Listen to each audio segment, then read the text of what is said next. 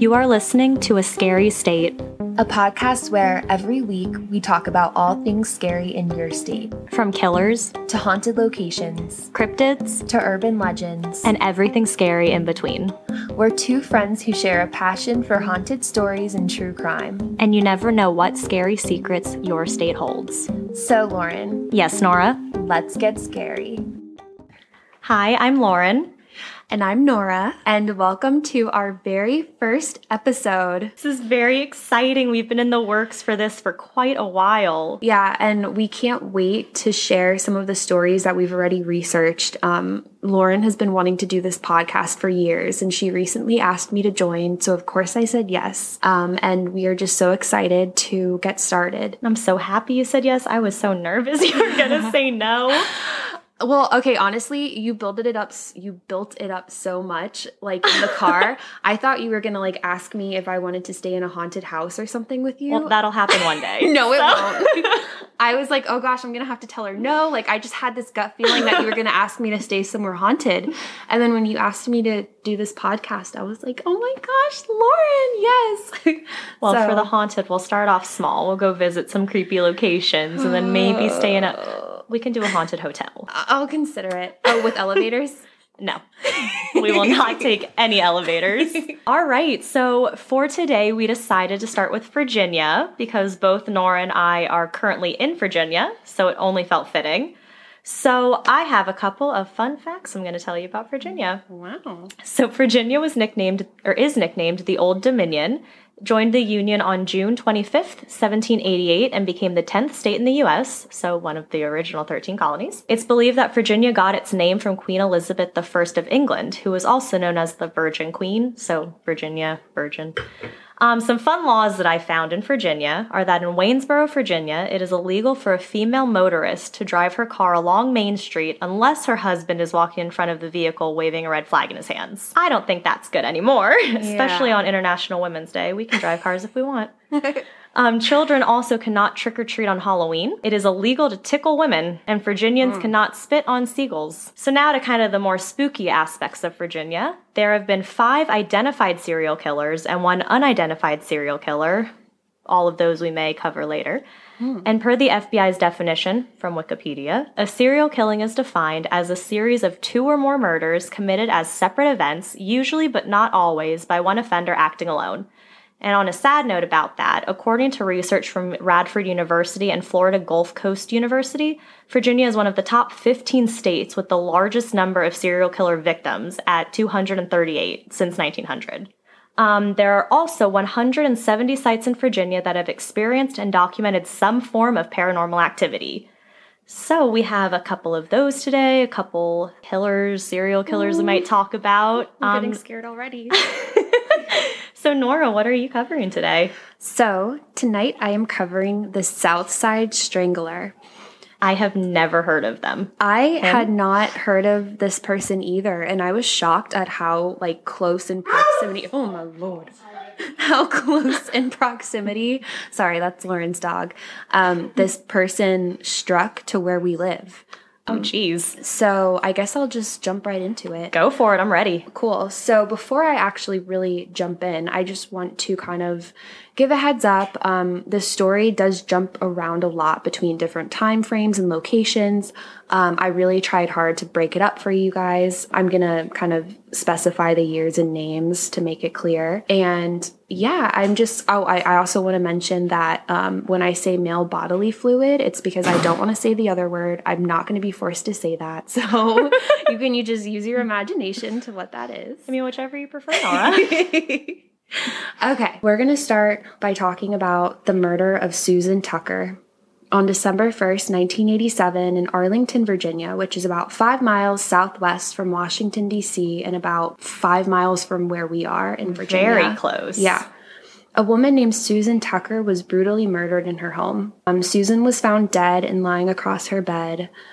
She was nude and partially covered by a sleeping bag when police found her. And when she was found, she had already been dead for several days. Oh my gosh. I know. Police also found her front door ajar and the contents of her purse were spilled all over the floor. That is terrifying. I know. And like, I just, it's so hard to, like, when you're researching this, it's really hard to, like, it's just hard to do sometimes because I felt for her. I mean, I've never experienced anything close to that, but it was just so hard to read about. And especially when you think of how it's near your state and in the state you live in, which is what makes it extra, hitting close to home. Yeah, exactly. So the detective assigned to this case, this murder of Susan Tucker, his name was Detective Joe Horgus, and he had a tough job ahead of him because the murderer had worn gloves at the crime scene, and everything was wiped clean as far as fingerprints on surfaces, door handles, the windows, everything. He wiped it clean.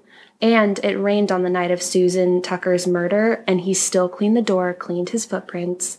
The fact that he was so meticulous showed the detective that this person was experienced and that this was not his first time breaking into a home. Oh, geez. Yeah, that was one of the first things. I guess you'll get to it if he's done this before, if this was his first act. We will see. So, following the murder of Susan, everything from her home was taken to the forensics lab for analysis.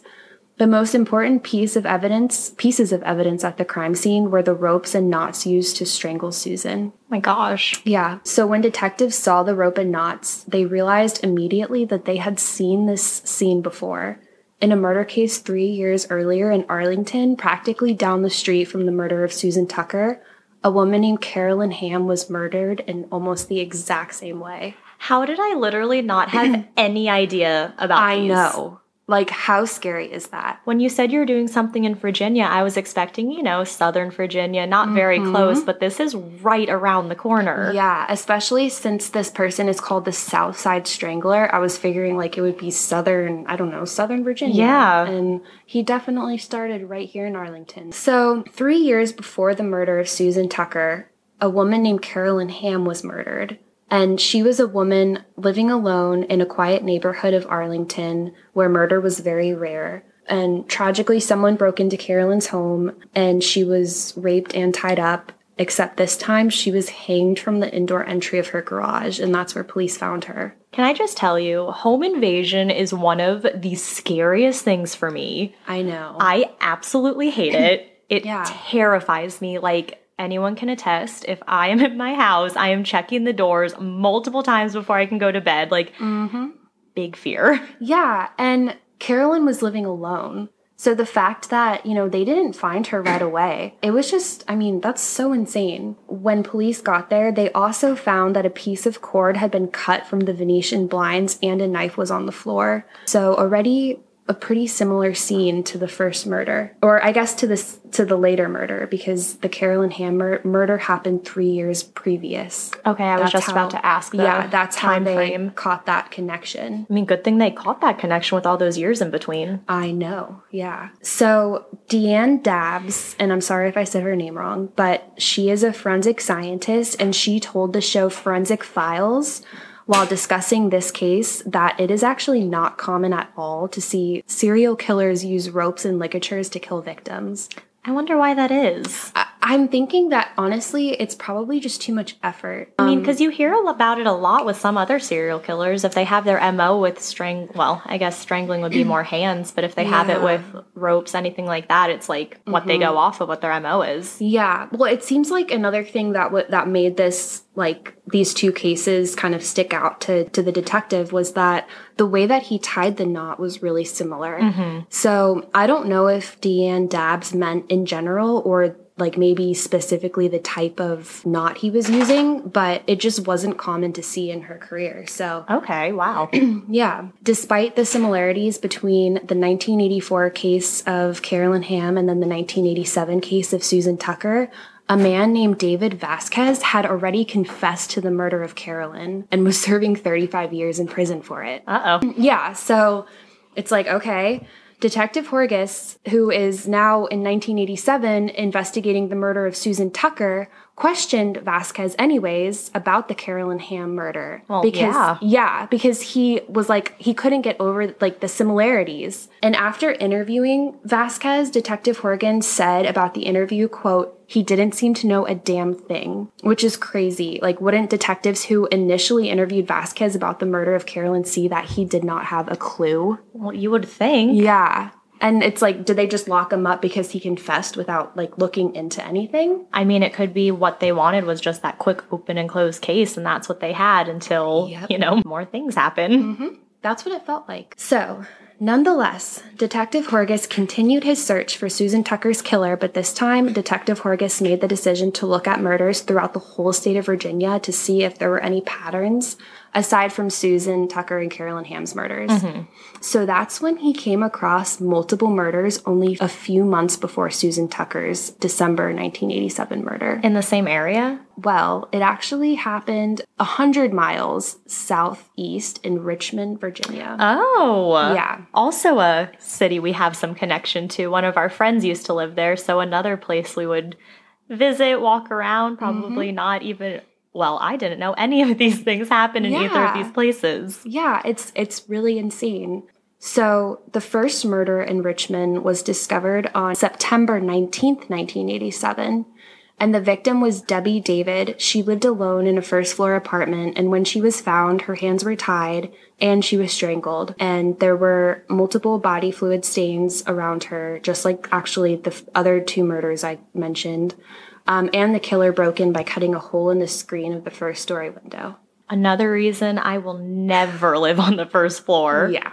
Terrifying. So far, all three of these cases have someone who broke in through the window by cutting out a portion of the screen, almost an identical crime scene. That's just crazy. It is crazy how serial killers or killers of any kind, when they find something that works for them, that's just what they run with. I know. Like, this has worked the first time, I'm going to do it the next time. It's crazy to me. Yeah, and it's crazy because, like, you think about how he tried so hard not to leave any clues behind, but just the fact that he did things so similarly. The same way. Yeah.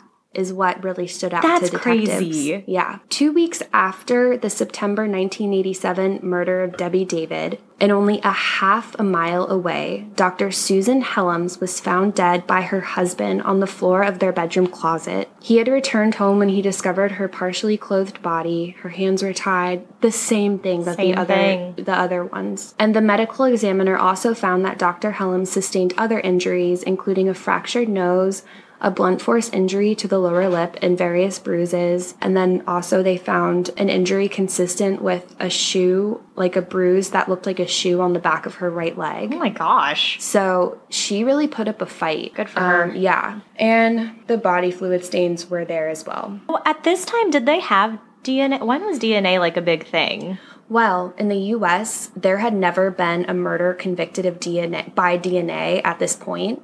And that's just in the U.S. Oh my gosh. So we'll talk about that a little more later. But so far, sorry, Nick. Oh no, that's okay. No, and so in England, that was the only country that had ever convicted someone off of DNA at this point. Wow. Yeah, which is insane because 1987 is not that long ago. It's really not. Yeah, it's kind of scary. Yeah, and you think if they had the body fluid stains, that's right there is pretty much all the information you need. Well, I know. Almost all the information you need. Yeah. Okay. Dr. Susan Helms, what do you know? The killer got in by cutting out a large portion of a second-story bedroom window. Oh, we're on the second floor now. Yeah, so he's moving up, literally, which is so scary. So far, all victims were white and between the ages of 30 and 35. They always have a type. I know. The third murder took place in a Richmond suburb. 15-year-old Diane Cho, and this was the last murder that took place in Richmond before he went up back north to Northern Virginia to kill Susan Tucker. Is there any reason, I don't know if you'll get to this later, but that he said why he was in Richmond? Yeah, we're going to get to that. We're going to get to it. Awesome. Yeah. Well, not awesome, but you know. I mean, we don't even know if they're technically connected yet. Oh, okay. I'll just sit back and continue to listen to you. So, 15-year-old Diane Cho was murdered in her bedroom while her brother and parents slept nearby. Like the previous murders, hands tied, rope tied the same way. This time, the murderer did put a piece of duct tape across her mouth to keep her from crying. Oh my which gosh. I know. That's heartbreaking. It is. Heartbreaking, especially when she's right down the hall from her family. I know. So that's probably why he, took that extra step, which is just so sick. But there were male body fluids in that scene as well. Detective Horgus is investigating these murders, the murder of Susan Tucker, and he has now discovered 3 murders that occurred within 3 months before Susan Tucker's in Richmond, and a case that happened 3 years beforehand in Arlington to Carolyn Hamm. So we're totaling 5 murders, and he's like, yeah, we definitely have something here. All of these cases are connected. Yeah. But Detective Horgus, he faced a tremendous hurdle in convincing his colleagues in mainly Richmond, but also Arlington, that the cases were connected. And there's actually a term for the unwillingness to see connections in cases, and it's called linkage blindness. Very cool. Yeah, and it's a huge issue with like serial killer murder investigations because someone, basically a detective, will say, I really think that there's connections here. And the police, not always the police, it can be some other factor, says no, and we're not going to investigate it. And of course, when that happens, then they can kill more people. Yep. Then it takes years like it did with this one. Exactly. So, Detective Horgus believes that the Richmond police in particular were hesitant to see connections in the cases because the Richmond cases all happened a few weeks apart and in super close proximity. So they were just super weary of reaching, I guess they considered that a big reach at the time, to consider the connection up in Northern Virginia. Which is crazy. If it's the same MO, you would think. I mean, I get the distance thing. I get Northern Virginia and Richmond are about an hour and a half. Can be 2 hours with the traffic on certain roads. But yeah, I mean, if it's the same MO, you would think that would be something that you could connect easier. But you mentioned that connection blindness thing, so... Yeah, and it's like you said, it's pretty close to each other. Given the timeline in the cases and how similar he left the crime scenes, like, that is insane. Yeah. So just to me, like, researching this, the fact that they wouldn't even look at the possibility of the connection and were so hesitant, I, like, wanted to throw my computer out the window. Right? Just think of how many things they could have stopped if they had actually looked at a connection. I know. And of course, hindsight is 20/20, Always. but it's still frustrating. It is. Yeah. Dr. Horgus was, quote, the perfect man for this case because he was obsessed, end quote, according to author Paul Mones. Detective Horgus knew something was wrong, and Paul Mones actually wrote a book about this called Stalking Justice, and it profiles the rapes and murders of all of these 5 women. Oh. I didn't find the book in time. Like, I literally found out about it last night, but I definitely want to look at it, and it does go into more detail of what happened.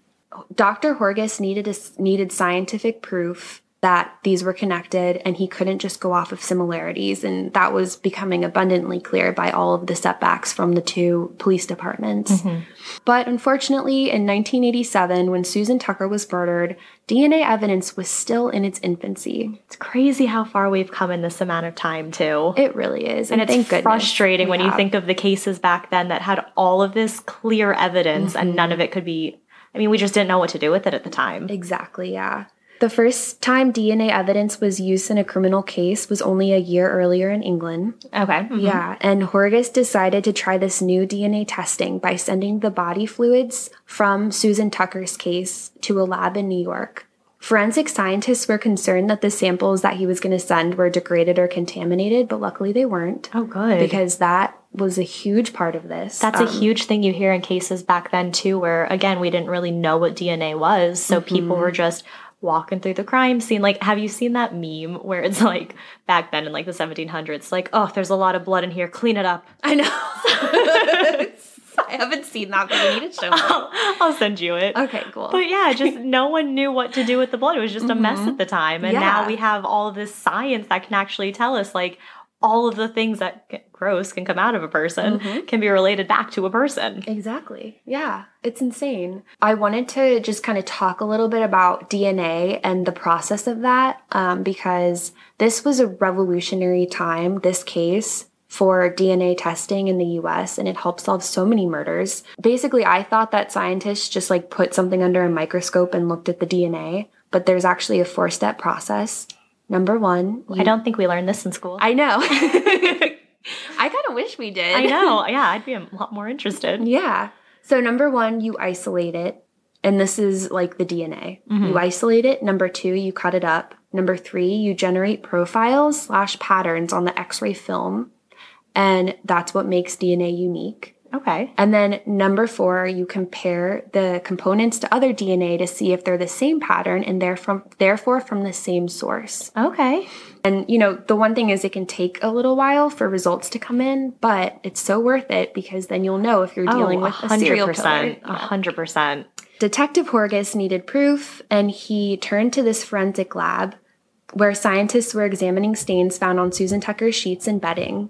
The semen stains from her bedding came from someone with type O blood and the PGN1 enzyme profile, which matches 13% of the population. I didn't even know you could find out the blood type from that bodily fluid. I know. It's crazy. That is crazy. Yeah. I mean, and the fact that they know that, I mean, it's still a few million people, 13% of the population, but that's better from where they were before. Yeah, definitely. So Detective Horgus looked at the body fluids at Carolyn Hamm's home after the murder. She's the very first person to get murdered. And the same enzyme profile and blood type were found there too. There we go. Yep. So next, scientists focused on the hair found at Susan Tucker's crime scene.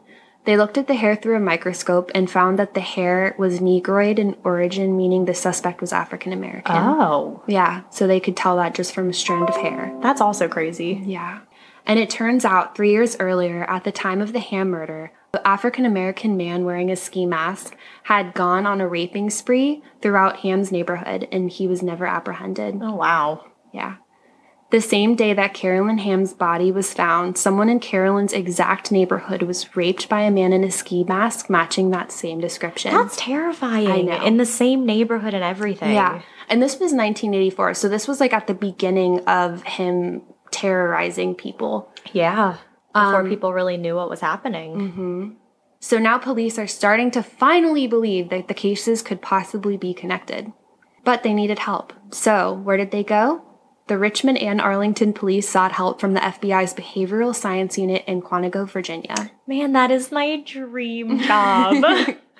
Before Mindhunter and everything, that was just the dream job. I know, and how convenient is it that it's just down the road in Quantico? Yep.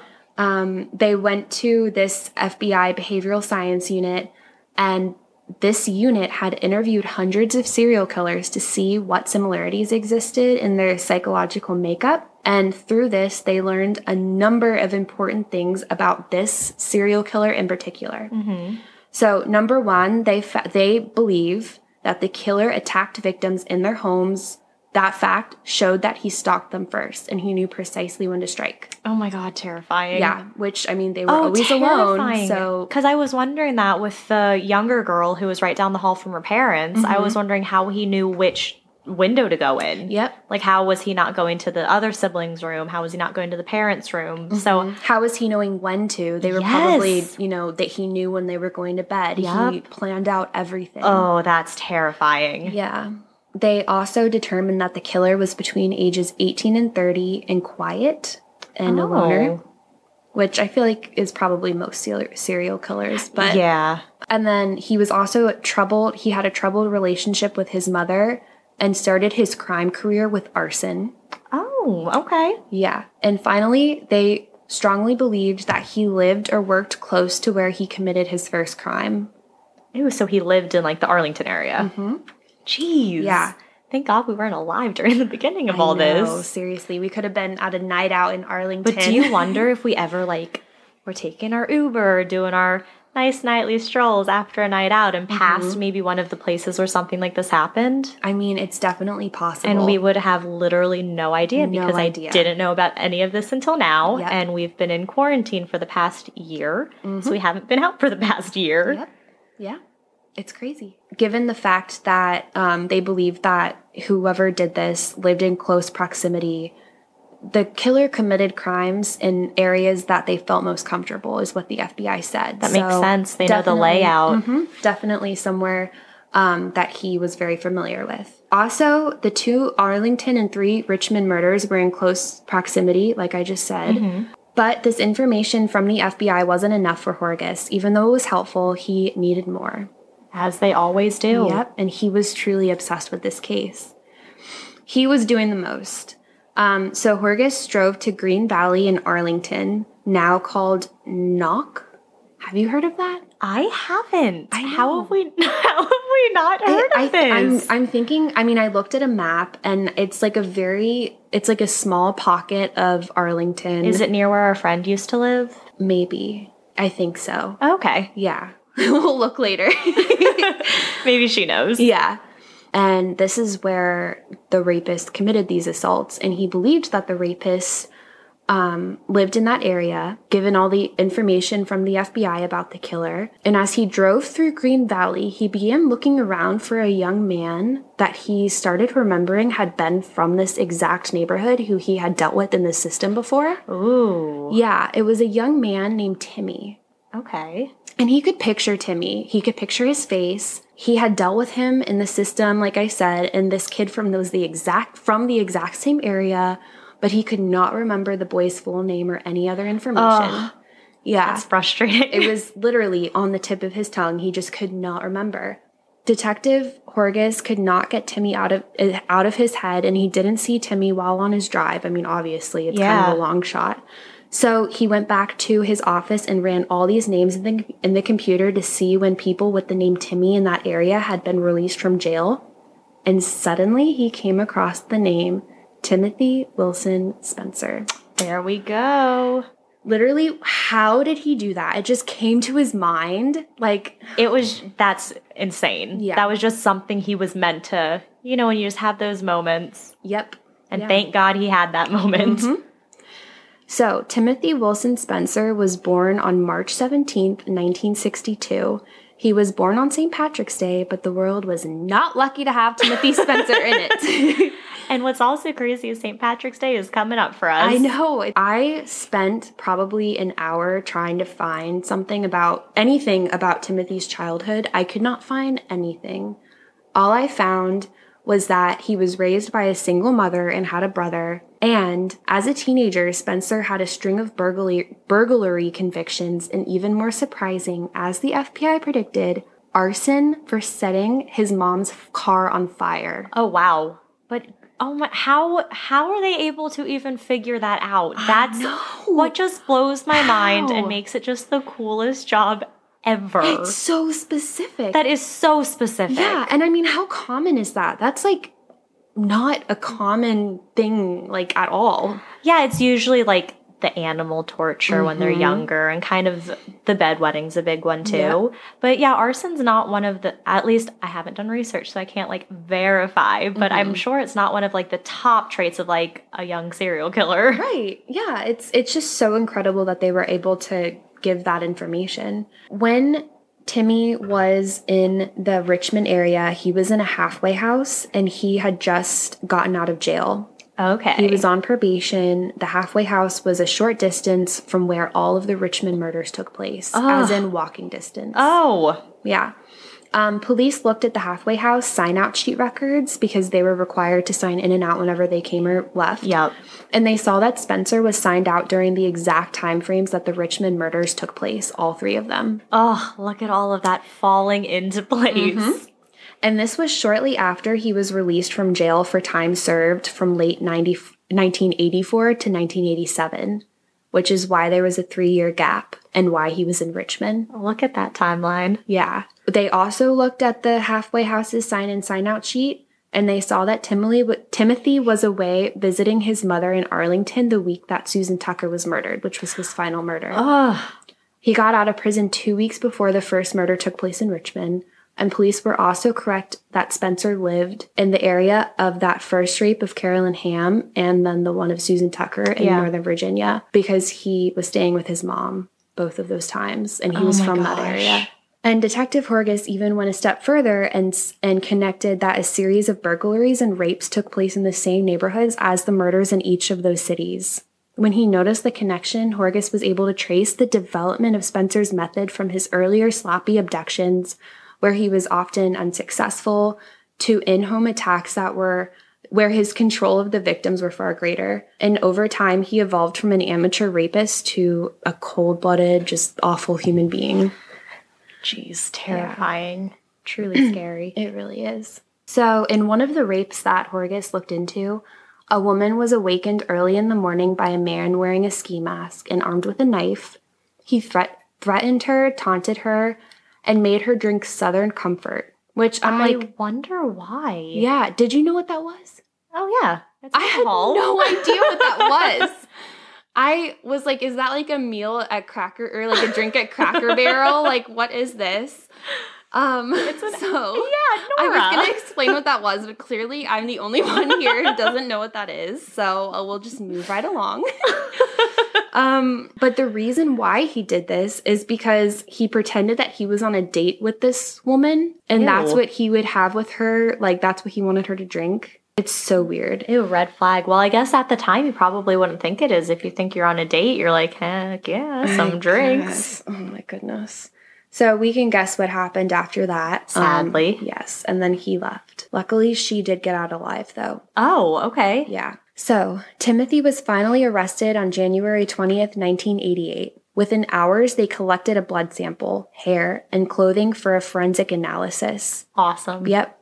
Because at this point, like, they knew that they were connected, but they didn't know for sure who it was. They just knew that everything was connected.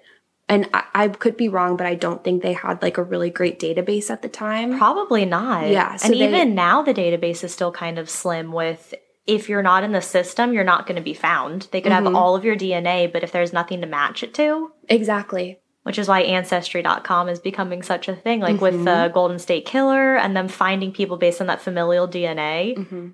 But yeah, back then, definitely didn't have that stuff. Yeah, it's incredible how far we've come. Oh, yeah. Yeah. So they took his blood sample, hair sample, and clothing for a forensic analysis, and when they collected debris from his jacket, they found glass fragments, and they examined the glass particles that were on Spencer's jacket and compared it to the broken glass taken from Susan Tucker's home. Wow. And it was almost an exact match. Wow. Yeah. Because remember, Susan was murdered a month before, which is crazy that they got him that quickly. Yeah. So especially with how long he's kind of been evading them in a way. Yeah, and he's kind of just all over the place. He's a mess. So blood from Spencer was compared to the fluid from Susan Tucker's crime scene, and that also matched. There we go. Yeah. On July 11th, 1988, Timothy Spencer went on trial for his life. This was the first time in the U.S. that DNA evidence was used in a serial murder case. Oh my gosh, in Virginia. Yep. I mean, I don't want to use the word infamous. cool, but how cool. Yeah. And it took the jury less than 7 hours to find Spencer guilty. Oh, wow. Oh, that's quick. Yep. Have you ever been called for jury duty? I haven't. I kind of want to, but I want it to be like a really interesting case. I don't want it to be like a traffic violation. I know. I was just going to say, if it's like a speeding ticket, I don't even want to hear it. But yeah, just like imagine being on the jury for something like this. Or like some just interesting case that you can talk about afterwards. I know, and it's such a groundbreaking case, but I doubt people knew that at the time because when they're going into the jury duty, they don't know what's going to be presented. So that would be pretty cool to be part of that. Yeah. He was sentenced to death. Oh. I don't know if I said that before, but he was... Does Virginia have Virginia has the death penalty? Yeah. Do we still have the death penalty? I think we do. Oh. Because I know a lot of states are starting to abolish it, so I'm not sure. I mean, Virginia being a commonwealth, we kind of fall behind on a lot of the laws that are made. Yeah. Yeah, I'm almost positive we are, but I could be wrong. Oh, wow. That's something we'll have to look up at some point. Yeah.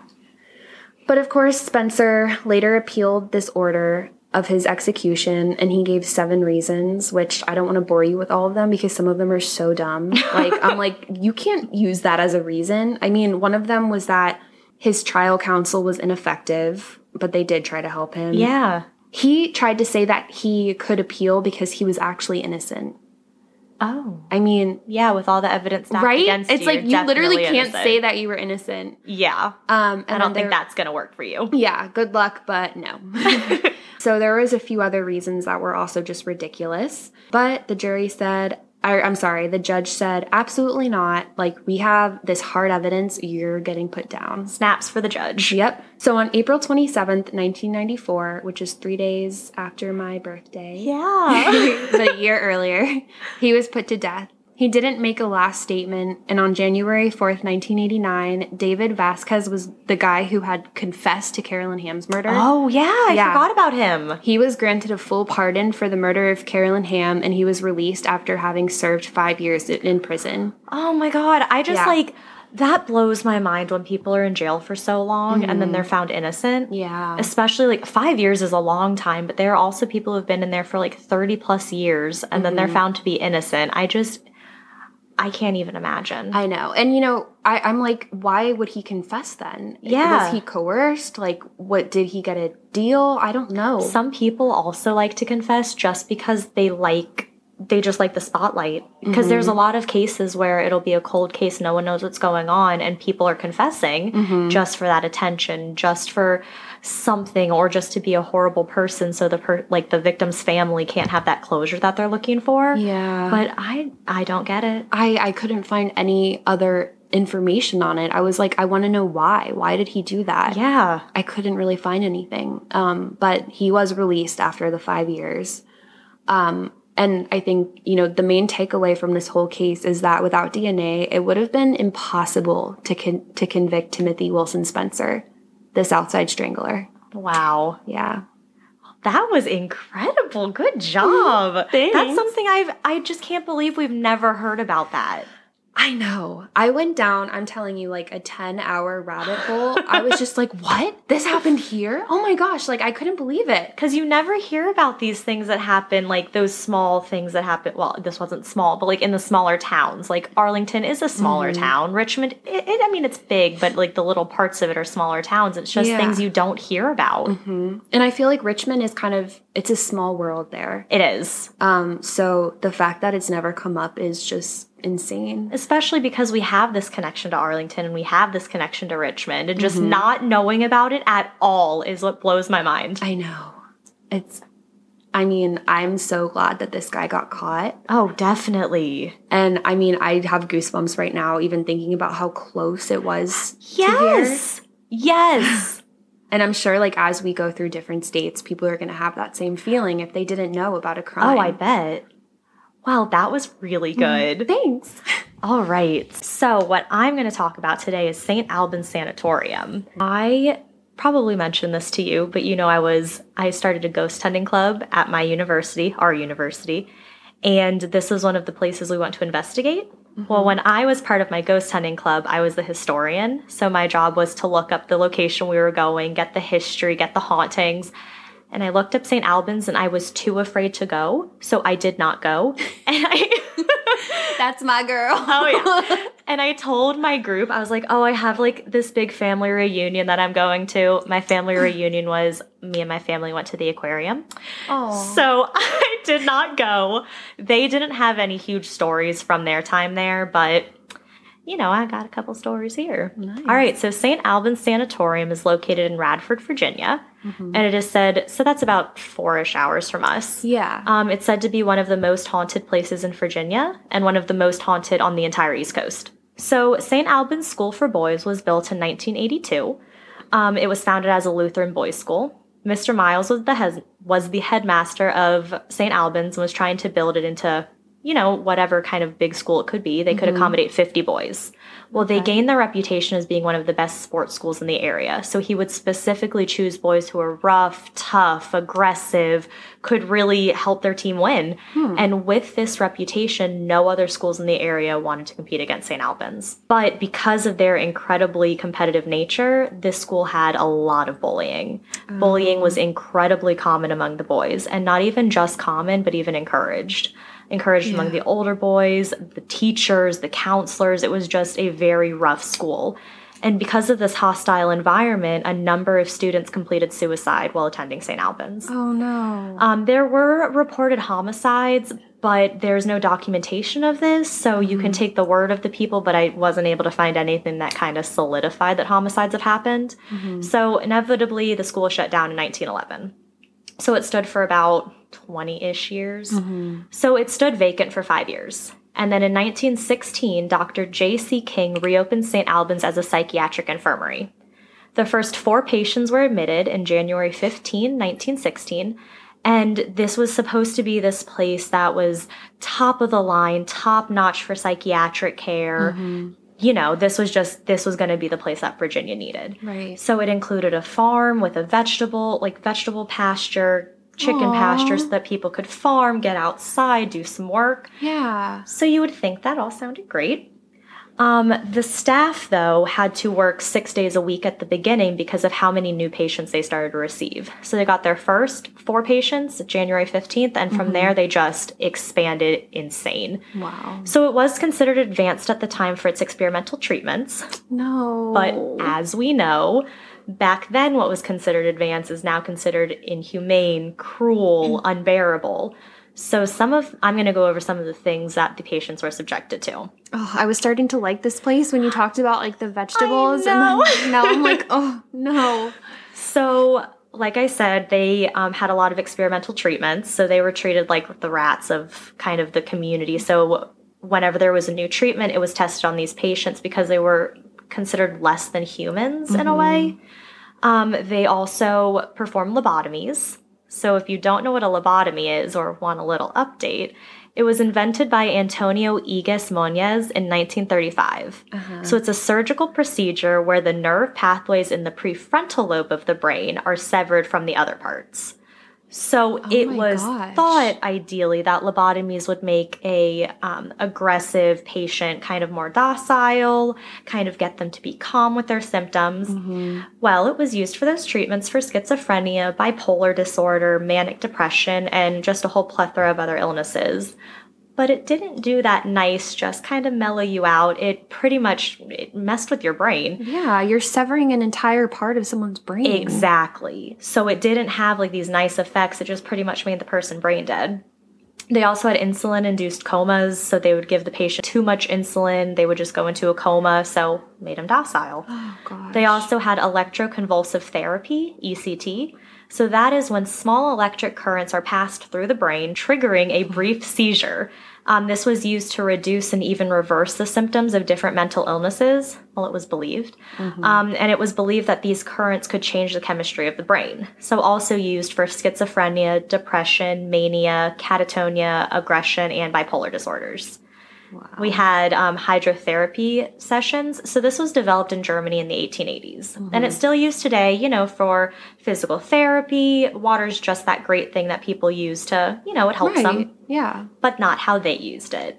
So they would wrap the patients in ice cold towels, pretty much in a mummified way, which obviously isn't good. They would be left to soak in hot and cold tubs for days, immobile for days. And I think of, have you seen American Horror Story? I've seen some episodes. So season 2 is, what is it? Asylum. And so they go into a psychiatric hospital kind of like this. And that's one of the scenes I remember is them being in these incredibly hot bathtubs and just there for days. Why would they think that that would possibly help someone? I have no idea. Like, that would make anyone go crazy. You would think. Yeah.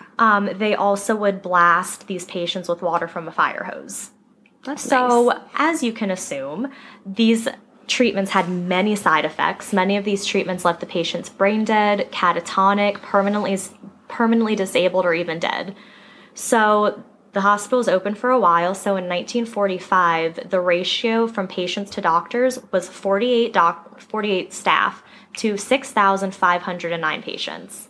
So that's about 1 staff member per 135 patients. And gosh. And out of those 48 staff members, only 2 were doctors. So we're seeing, you know, just the great care they were getting. Wow. And again, suicides were very prevalent because these conditions they're living in are just inhumane, barbaric, just horrible.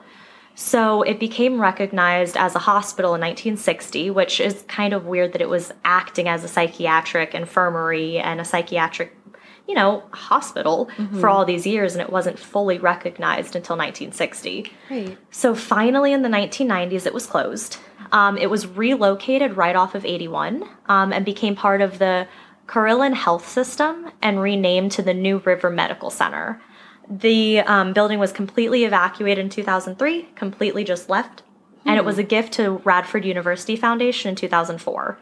So it's currently owned by a man named Timothy Gregory. He was once a patient at the hospital. So what he wants to do is kind of restore it to its original glory, but in a way that doesn't reflect that really dark past that it had. So he wants to make it a research and enlightenment center. And in order to do this, they offer ghost tours, Halloween activities, events, Nora, so that they can gain some money to do that. But I did read somewhere else that it's currently being remodeled to be a restaurant and hotel. So your hotel rooms will be the cells, and you'll eat in the cafeteria. Don't know if I would be down for that. Yeah. But we could go get lunch there. But I did have my friends. So one of my best friends went to Radford, and she was in an organization, and one of her friends in the organization went to St. Albans to do like a little tour. And she said that she walked through, it was super creepy, she felt really creeped out, and she left with scratches all over her. No. So naturally... Don't tell me that. No. So naturally, being who I am, I had to go see it. So my family and I, we had to go down to Kentucky when my brother was in the military. And we went down, and we were coming back up, and I was somehow able to convince my mom and dad that we had to stop by St. Albans. Wow. So They're we go to saints. Oh, I know. So my dad wasn't super psyched, but my mom was super psyched. So we drive up, and you just come up to this huge, ominous building. And you can just feel the creep factor, and it was a scary place. I can imagine. So there were a ton of you look at it and you know it's haunted. Yeah. And you think about all the disturbing things that happened in that building over like 100 years. Like, all the horrible. It has to be haunted. And how many people died on the property just leaving behind, just this horrible energy and this sad and depressing energy. So that leads me to the hauntings. Ooh. So like I said, it is supposedly one of the most active, haunted, and paranormal locations on the East Coast. People go in and they'll hear voices, screams, conversations. Some people have been pushed, touched. There's intelligent knocking, which if I say knock once if you're a male, twice if you're a female, once for yes, two for no, the knocks correspond with your questions. Oh my goodness. I know I'm getting goosebumps. Me too. People have seen shadow figures, full-body apparitions. They've heard footsteps. Objects have been pushed, moved, and even levitated. Supposedly, there have been satanic rituals that have taken place here because, every haunted location needs that. Yeah. So there have been sacrifices, summoning rituals, and guardian rituals. I don't know what any of that means, but that's happened I'm there. so glad you didn't Google that. Oh. Yeah, I felt that was something I shouldn't Google. And there have been a number of entities seen at this location. So one is called the Crawler, which I literally hate more than anything in the world. It's a humanoid entity who is said to follow, stalk, and even charge people who enter the location. Oh, no. Hellhounds, so like dog-type creatures have been seen there. A goat man. And a muffin man. Oh, I'll get to the goat man. Do you know the muffin man? Oh, yes. No, so you know how I told you they did Halloween events? So one of the actors who worked at the Halloween events would dress up as a bloody muffin man. Oh, no. Well, an entity became the doppelganger of him and just walks around as this creepy, bloody muffin man. Nope, and nope. Nope. So I'm going to go over some of the haunted rooms. So there are two... I didn't name these, but they're known as the suicide bathrooms. So there are two bathrooms in the building that are known as the suicide bathroom, one with a broken mirror and one with a pipe above the door. So those are the two bathrooms. So one of these was where hydrotherapy was conducted. It wasn't specified which one of the rooms the hydrotherapy was conducted. It was rumored that 4 people have completed suicide in this room. And one of them with the broken mirror is known as Rebecca's bathroom. Ooh. So Rebecca was a patient at the hospital who lost her baby after being impregnated by a member of the hospital staff. Oh. She was said to have kept the baby in a jar in her room, and after a week of her keeping it, the hospital staff found out and took it from her, which led her to hang herself in the bathroom. Oh my gosh. Which is really sad. So people have spoken to her. People have had intelligent conversations with her in the suicide bathroom. The bathroom that has the broken mirror, it is said that one lady broke the mirror in the bathroom, which is still broken, and swallowed the glass in order to... Oh. And then the one with the pipe in the bathroom, again, someone used that to hang themselves. So there's a bowling alley down in the basement, and I had a friend who had explored St. Albans before our group, me excluded, went. And he said they were down in the bowling alley, and they were at one end near where you would bowl, and there was, an entity down by the pins. So they were knocking, asking questions, and the entity was knocking back to them. Oh my So they would gosh. say, 1 for yes, 2 for no. It was knocking back intelligently.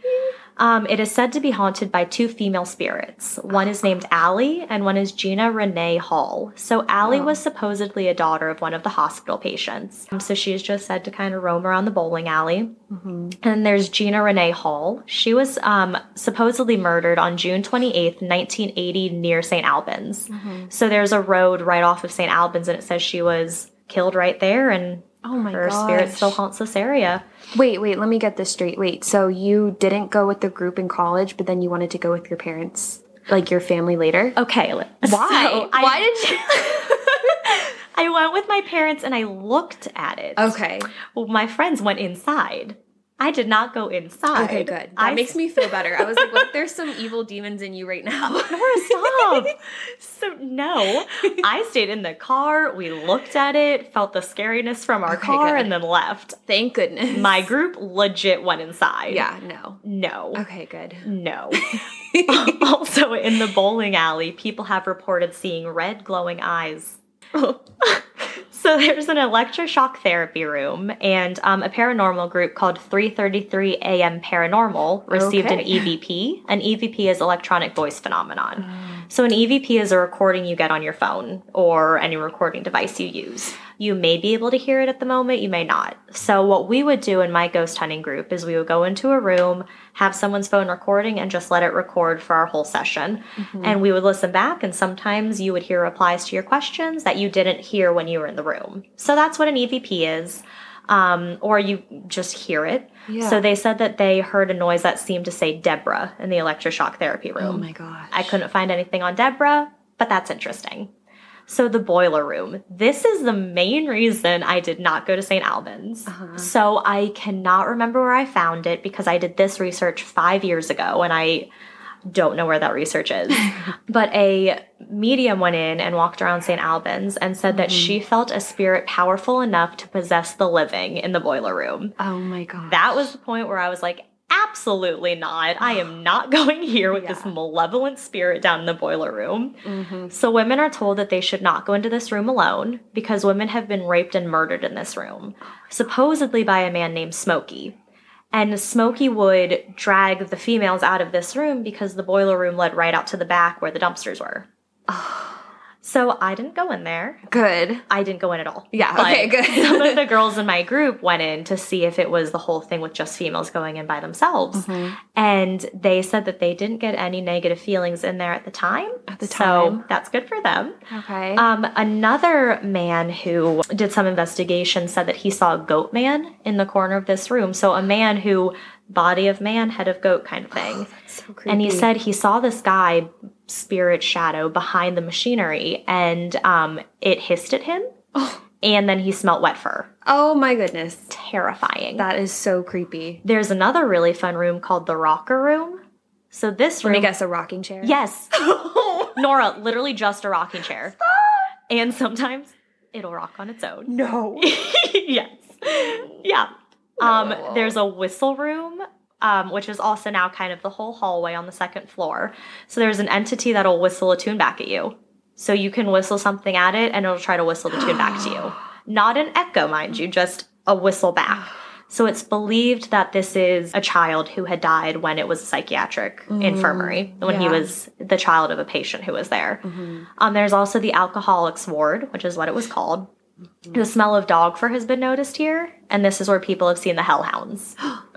Terrifying. Oh my gosh. We also have Jacob's room. So Jacob was believed to be a patient who was only about 3 years old.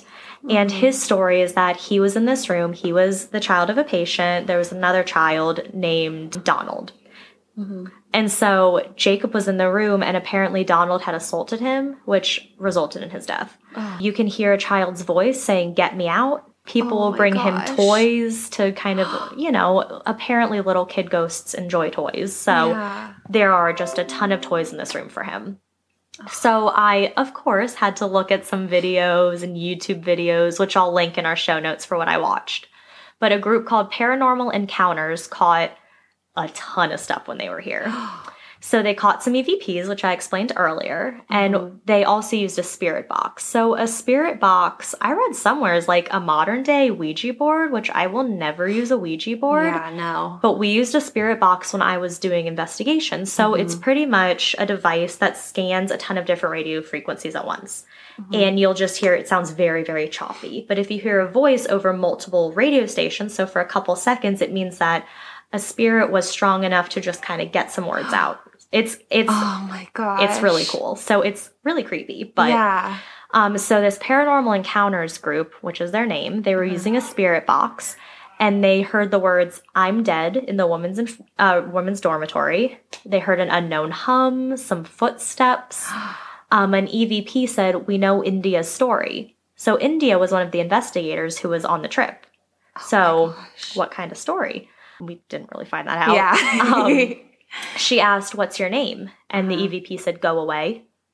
They asked, "Are you here with us?" The EVP said, "I'm in front of you. No. My baby and me." No. So the investigator believed that this was Rebecca and her baby. No. Oh, I know, I'm getting goosebumps. Rebecca. Another one, after they said, "I'm in front of you," Connor, who was one of the investigators, said, "How do you do?" And the voice said, "See you." So India, one of the investigators, was sitting in a chair in one of the rooms listening to the spirit box, and she immediately freaked out. And she said that all of a sudden she saw something next to her move. Oh, so she saw a shadow get up off the chair. And after that, she just began to sob uncontrollably. She believes that it was Rebecca, just her sad energy there, and it just took over India. That's so sad. Yeah. So... oh my gosh, terrifying. Yeah. And if there's just so much emotion in this place, it makes sense that she would feel that. So they went to the grand staircase after this, and they heard a woman's voice come through the spirit box. So they asked, "Who did India see upstairs?" And they turned on the spirit box. And then a voice said, "What was that?" So they think that was referring to the spirit not understanding what the spirit box was. And one of the investigators, either India or Connor, asked, "Can you tell us your name?" They got an EVP of Russell. Then Connor held up 2 fingers and asked, "How many fingers am I holding up?" The EVP said 2. He tried to do it again with 3 fingers, but they weren't able to get any solid evidence from that. Then India and Connor introduced themselves, and they got a response saying, "Hi, I'm dead." No. Yes. No. Yeah. So they quickly moved on from there. They next went down into the bowling alley, and they only picked up footsteps. So that was what Paranormal Encounters captured at this location. Wow. Then I went over what 3:31 or 3:33 a.m. Paranormal received, which was that EVP of Deborah. And then we have Virginia Paranormal Investigators. So they were another group who went to St. Albans. Yeah. When they were upstairs kind of setting up all of their cameras in their little headquarters area, they caught movement of a figure down in the bowling alley where they had one of their cameras set up. Let me guess, they go down there. They did. No. But they didn't catch much. Okay. So they ended up going into the boiler room, and they're talking about the boiler room and telling us, like, Smokey, like, to smoke, which I guess is how he got his name. Yeah. And they don't remember seeing cigarettes down there when they first stepped in. And then they look over at a pipe, and there are cigarettes lined up against the pipe. Oh, my gosh. So that was kind of weird. Yeah. They also played the flashlight game. So the flashlight game is, we also played this. You take a flashlight that you screw the top on and off. That's where you put the batteries in. Yeah. If you unscrew it just slightly, you can touch it to turn it on and touch it to turn it off. Oh. So this will be used to play the flashlight game. So we've played it before where we ask the spirit, turn on this light if you're here. Turn it off if you're here. Turn it on, turn it off. You kind of try you're to... communicating with Yes, them. it's a perfect way to communicate. So this group, Virginia Paranormal Investigators, played the flashlight game, and the flashlight responded accordingly. So they would say, turn on the silver flashlight, it would turn on. Oh. They'd say, turn on the pink flashlight, it would turn on. Then they would wait a minute and say, all right, turn off the pink one. Pink one will go off. Oh my gosh. So they played this. They got some really good responses down in the boiler room. They also heard murder twice. No. And when they were also down there, they heard the beginning of a sentence that they couldn't figure out, but the end of the sentence said over the fence.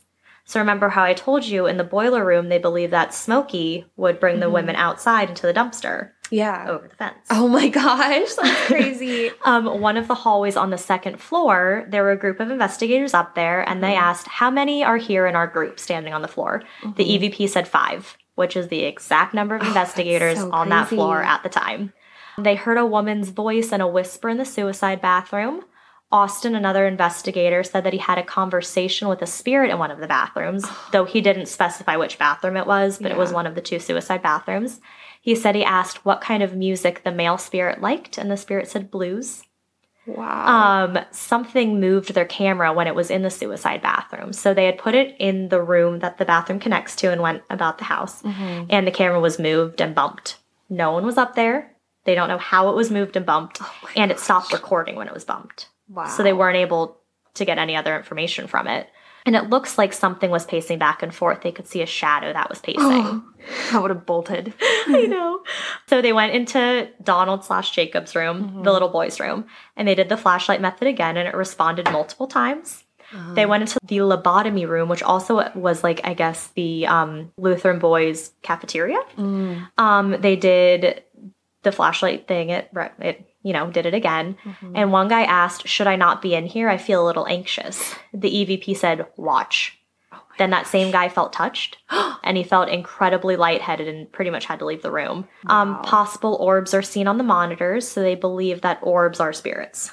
So little orbs in pictures or orbs floating is said to be a spirit. Some of them they disputed as it could possibly be dust, but some of them they didn't have anything that it could have been.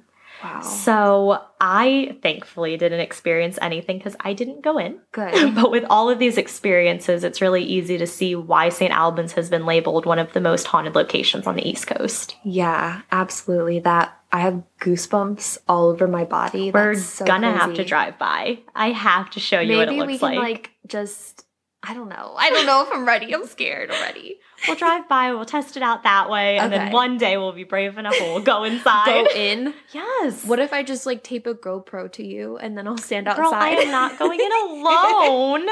We'll go with a Halloween tour and it'll be great. And then I'll we'll think about it. And then we'll be able to report back. That's true. And we'll do it together. We'll be fine. Okay. I mean, you're probably going to have to carry me if I pass out. Okay. Okay, cool. That's a risk All right. I'm willing to take. Deal. All right. Well, those are 2 incredibly creepy things in Virginia, and one, yours, that I literally didn't even know about. I know. No, I had no clue. So, I mean, I didn't even really know about the Radford one. I knew that there was an abandoned psychiatric hospital, but that's all I knew. Yeah, it's pretty creepy. Yeah, absolutely. Well, thank you so much for listening to our first episode. Thank you so much for sticking it out. We really appreciate it. We would love to hear any feedback from you. We would love to hear from you. You can message us at ascarystatepodcast@gmail.com. Yeah, and if you have any ideas or you have any scary things that happened in your state, feel free to email us. We are going to be looking for suggestions. I mean, there's a ton of states to choose from, so we definitely will need suggestions too. And even if you're out of the U.S., let us know some creepy stuff that are happening there, and maybe we can do an episode that covers something right outside of the States. Yeah, absolutely. So yeah, again, thank you so much. Keep an eye out for any social media that we will eventually get together. Yeah, so until then, stay scary. Stay scary.